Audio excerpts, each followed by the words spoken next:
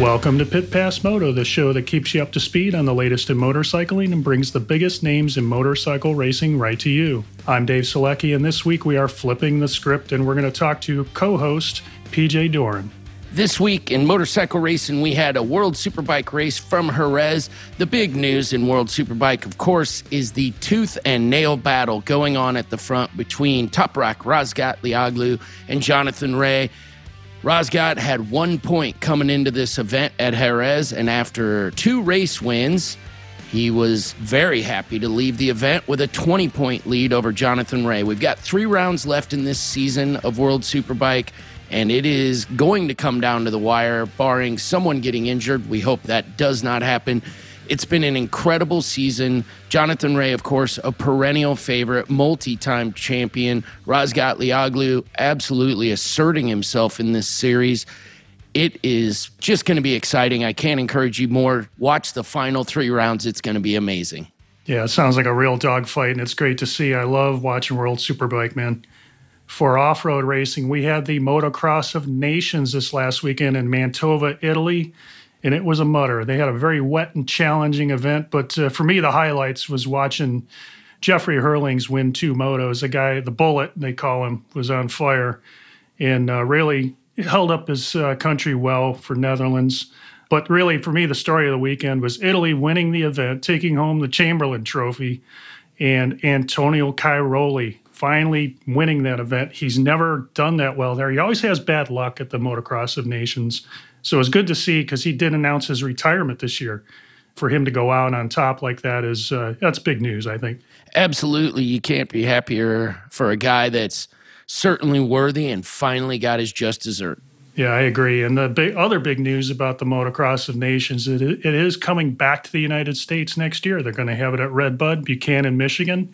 It'll be in September like it always is. So at least next year we'll have a U.S. team representing so they can run the American flag and go up against the world. I'm really looking forward to that event. Yeah, are you planning on attending that one, Dave? That's one I could see myself going to, getting an RV and camping out for a while. You know it. I am going to start looking for tickets and hotel rooms now because I want to get up there and watch that. Also got some results from the GNCC this last weekend. Stuart Baylor's been on fire all summer. He's really been a surprise for Yamaha, and to see him win XC1 again and actually take the points lead. He's got a point up on Ben Kelly, so good on Stuart Baylor, and he did his now famous backflip at the finish line where he flips the bike over after he passes the checkered flag. It's pretty funny to watch, but he does it whenever he wins. So it's entertaining, and he's just full of life. In XC2, Jonathan Gourier just continues to dominate that class. So some really good racing in GNCC. If you get out and check it out, man, it's a great time.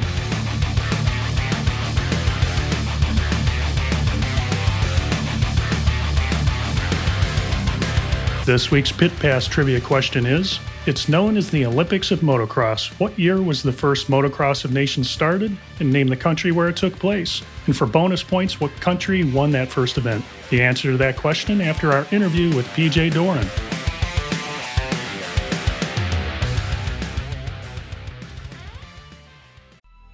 Coming up on 5 Minute News, I'm Anthony Davis.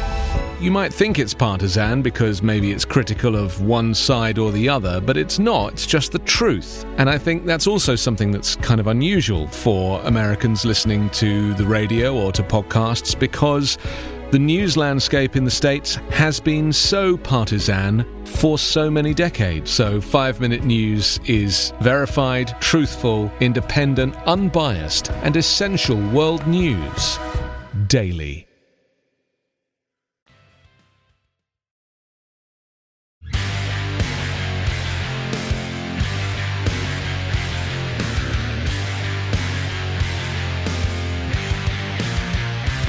Welcome to the show. My partner in crime here at Pit Pass Moto, former racer, industry guy, and monkey bike wheelie master, PJ Doran. How's it going, bud? Hey, doing great. Thanks for that intro, Dave. Far better than I deserve, I must say. Doing well. Good to talk with you about myself, one of my favorite topics, I must admit. Yeah, absolutely. And I'm sure you know the material well. I know you worked in the industry for quite a while, but kind of step back to the beginning. When when and where did you first fall in love with motorcycles, and where did it begin? It takes photographic evidence, fortunately gathered by my mother, but I believe it started before the age of 1. My father was stationed in Hawaii at Schofield Barracks during the Vietnam War, and my mother and I were living there. He had a Bridgestone two-stroke that are notorious, if anyone is familiar with them, for not exactly running. So it was generally in pieces in the parking lot outside of the apartment that they had given my father. And I was often captured sleeping on it. My mom has a whole album involving me sleeping on the gas tank at a very young age, draped over it, while my dad was in some form or another rebuilding it. Now, that Bridgestone motorcycle, that didn't happen to have Lucas ignition, did it? I assume it did. Bridgestone was a popular brand apparently in the 60s. Dave, I remember riding one as a kid in the 70s. Somebody I knew had a Bridgestone 90. Likewise, to my dad's example, it was pretty much always in need of some form of repair. It didn't run for us very well at all. I think that's how we all kind of became motorcycle mechanics over the years, is owning motorcycles like that required a lot of work. Or at least being around them, right? It was oftentimes, I was the guy who could fix them, so I got to ride bikes that I didn't get to own because I could actually make them run. And I think you're exactly right. It was out of necessity. So tell me, which was the first motorcycle that you perfected the wheelie on? I would have to say that was a Trail 70. I really started working out the kinks on some of my cousins' Trail 70s. As we all know, they were ubiquitous across the country. Every farm or barn seemed to have 1, 2, or 3 of them. No different within my farming family. Every generation before me, apparently, had a Trail 70. I never got to own one, but I certainly got hand-me-down rides. And if I could make them run, same rules. If you knew how to clean the carb and you found it in the barn, you could ride it. So from there, I think, eventually you worked your way into the industry. And I know I'm probably leaping way ahead, but somehow your love of motorcycles routed you into the industry. How did you end up here? Yeah, definitely. Growing up on motorcycles is absolutely at the core. My dad went from that Bridgestone, thankfully, when he got stateside. And as we grew, the family grew, he transitioned into BMW. So I've had a long-standing love affair with vintage BMWs. They were current at the time my dad was owning them, but now considered vintage. All of that led to the first thing I wanted to do when I got my own money. And as it turned out in the military, I was able to buy motorcycles. That leads you to motorcycle dealers. Once I was at dealers, I realized real human beings worked there. And I made it my goal. At some point, I had to work at a dealership, and I was able to start doing that when I lived in Minneapolis in my mid-20s. I worked for at the time, very popular dealership called Trackstar. They went on to infamy with some very serious shenanigans pulled by the owner of the business. Fortunately, I was long gone before felonies were handed down, but I did work there for a while at Trackstar, and it gave me a taste for what could be a career in the motorcycle industry as a mechanic at the time. So formal training in mechanics, or was that something, as you said, you kind of picked up as you went, as you were younger, and obviously qualified to do that?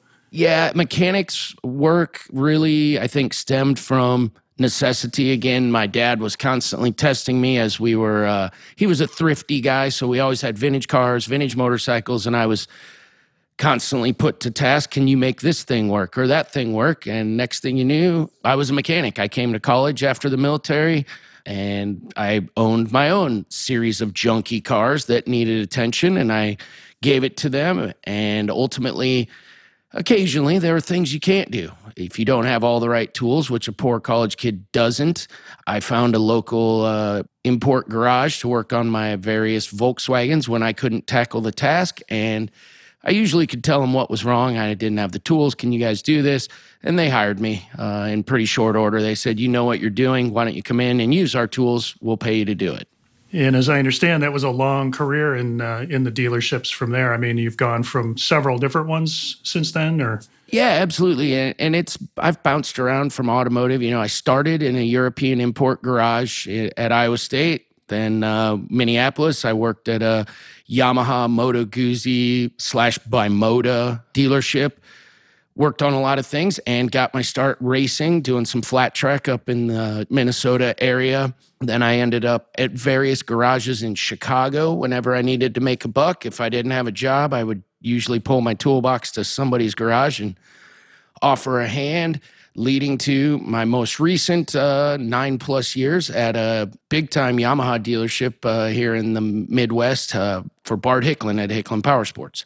And that was your final stop, at least most recent final stop, I know. Absolutely. I was the service manager there and oftentimes a technician in the early days when we didn't have enough technicians. As we were growing as a dealership, it's hard for dealers all the time, even now, to get all the talent you need under one roof. So being able to switch hit and do a couple things certainly helped me in the industry and any job I've taken, and certainly is also what led to my involvement with Pit Pass. Okay, that was one of my questions down the line, and I wanted to touch on, because you mentioned racing. So you've spent some time on the racetrack. You've self-admitted you've got the disease, like a lot of us do. Tell me about your racing history and kind of where that led you. Yeah, that first race, first organized race, let's say, because I was constantly racing people on my motorcycle. I won't count the entire lifetime of trying to outrun every guy at a stoplight. In an organized fashion, flat track in Minnesota was my first go at organized racing, and I did really well, better than most people on the very first day they sit on one. I was competing for the lead in amateur races, certainly at local dirt track. But that gave me an idea that I might want to do more of this. That leads to needing more money. As we know, racing is far from the cheapest thing you can do. It's terribly expensive at every level.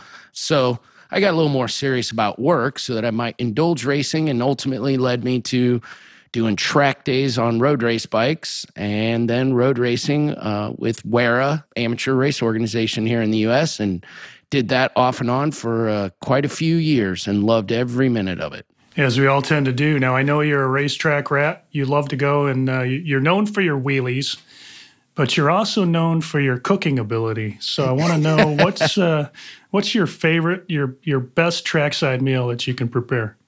Well, the ones that I can prepare, I think that people have been misled to think that I cook. There's always food at my campsites. I have a awesome habit of surrounding myself with great cooks. So people think I can cook because I'm really good at invitations. I'm the socialite. I generally go around and make sure everybody knows we're going to have food at our site. I will take very little credit for it. It's generally the people I'm camping with. When left to my own devices, we get hamburgers. That's pretty much what we get, is hamburgers on the grill. My favorite meal at the track is prepared by one of my friends, Mark Peroni, and he makes the world's best low country boil trackside. He brings out the turkey frying pot and fills it with water and does an absolutely amazing low country seafood, potato, crawfish, whatever he's got, he throws it in there, and it's amazing. I'm getting hungry just listening to this. So that's your trackside stuff. Now, I always wanted to ask you this question. When you're not spinning laps around the neighborhood or doing wheelies, what are your hobbies? What do you do besides motorcycles that fill your time? That's a good question. I am an avid skateboarder, and as luck would have it, Des Moines, Iowa now has the biggest and best skate park in the nation. So recently, as in this year, I am now skateboarding a lot more than I had in 5 or 6 years, and I'm really enjoying it. Hopefully, I don't hurt myself too badly. I'm pretty much constantly covered in scabs now, knees and elbows, much like motorcycle riding. The joints are not appreciative of the impacts with the concrete, so I'm slowly finding out what I can and can't do given my age and disability, so to speak. As we all do. We all age, and it takes longer to heal every time we get off, that's for sure. And I'm sure helmets are required. At least I hope so. I'll be honest, they're not required. It's much like skate parks around the country. They're all run pretty much the same way. Cities generally own them. There's a generic waiver at the gate. You're on your own. That's the only way they work. Otherwise, lawyers are going to come in and take them away before they even get started. So yes, I have helmets. Yes, I have worn a helmet. As my comfort level grows, I'm not, and that's a bad idea. So whoever's listening, wear your helmet to the skate park. Couldn't agree more. And one last question was, you touched on it earlier, which was your path to Pit Pass Moto. How did that begin for you? How did you get invited on? How did that come about? Well, back in the grand old days, long time ago, it's probably been 10 years now, Tony Wink and I met fortuitously. I moved to town. I was, at the time, very active road racer, and I had purchased a flat tracker. I was getting into racing here locally in the Des Moines, Iowa area. Impossible not to run into a guy like Tony Wink, who owns a racetrack, is an incredible racer. And I began working at Hicklin Power Sports. He was shopping for sponsorship dollars for Pit Pass. At the very same time, he and I were meeting, so he encouraged me to join, and it was an immediate good fit between he and Scott and I back then. I filled in some holes. Tony, as we know, is a brilliant off-road guy and had all the connections off-road, didn't know much of anything about road racing, and he admittedly would say it showed in his commentary and interviews. So it was a good fit to bring me in, and I continue to try and fill that role now. As you do, absolutely. And it was great hearing some of the story behind the story, PJ. Appreciate you taking some time with us today. And is there anybody you want to give a shout out? I want to give a big shout out to my co-host, Dave Selecki, for getting on here and doing this with me. Thank you, man. I appreciate it. Thanks for spending time with us, PJ. This has been great. Right on.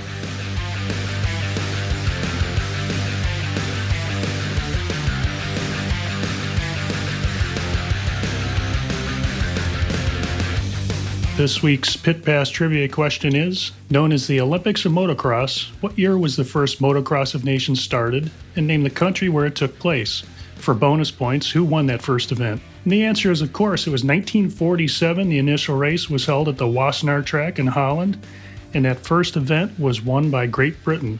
Great Britain, a powerhouse of the day. They are, and they've won probably more Motocross of Nations than any country. The United States had a run since about 1981, but they've fallen off and obviously didn't attend this year. But they're always a force to be reckoned with, just because motocross has really grown in this country since about 1970. And did you say what year was that the first one took place? 1947, so it was after World War II. Right after the war. Yeah, that's impressive. Yes, sir. Well, he had a lot of servicemen looking for things to do, and they all picked up motorcycles as a way to, as a hobby, much like ourselves, actually. And, they eventually, once you get two motorcycles together, what happens? We got a race. We have a race, absolutely.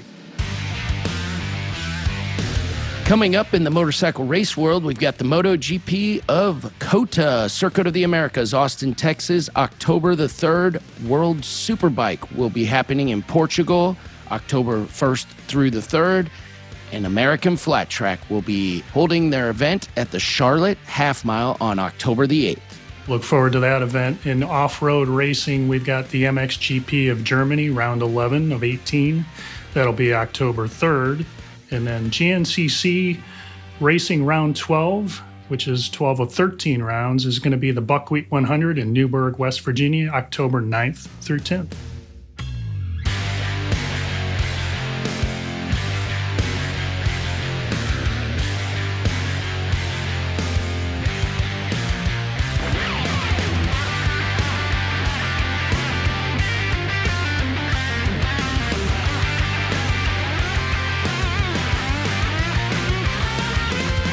Thank you for tuning in. If you enjoyed this episode, make sure to follow us on your favorite podcast app so you never miss an episode. And if you have a moment, please rate and review us as well. We really appreciate it. Make sure you're also following us on Twitter, Facebook, Instagram, and visit pitpassmoto.com where you can check out our blog.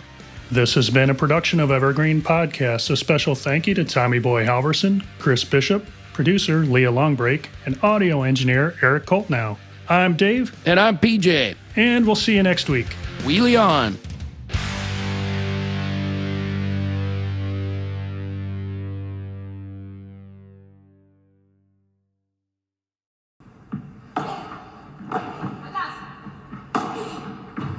Hey there, and welcome to the Joy of Paddle podcast, hosted by me, Minter Dial, a veteran of the paddle tennis world, and sponsored by Paddle 1969.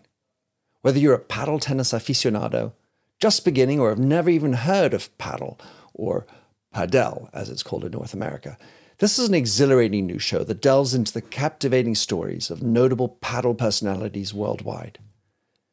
In its inaugural season, you'll be treated to exclusive anecdotes, valuable tips, life lessons, and humorous moments shared by esteemed professional paddle players, industry insiders, and passionate paddle enthusiasts.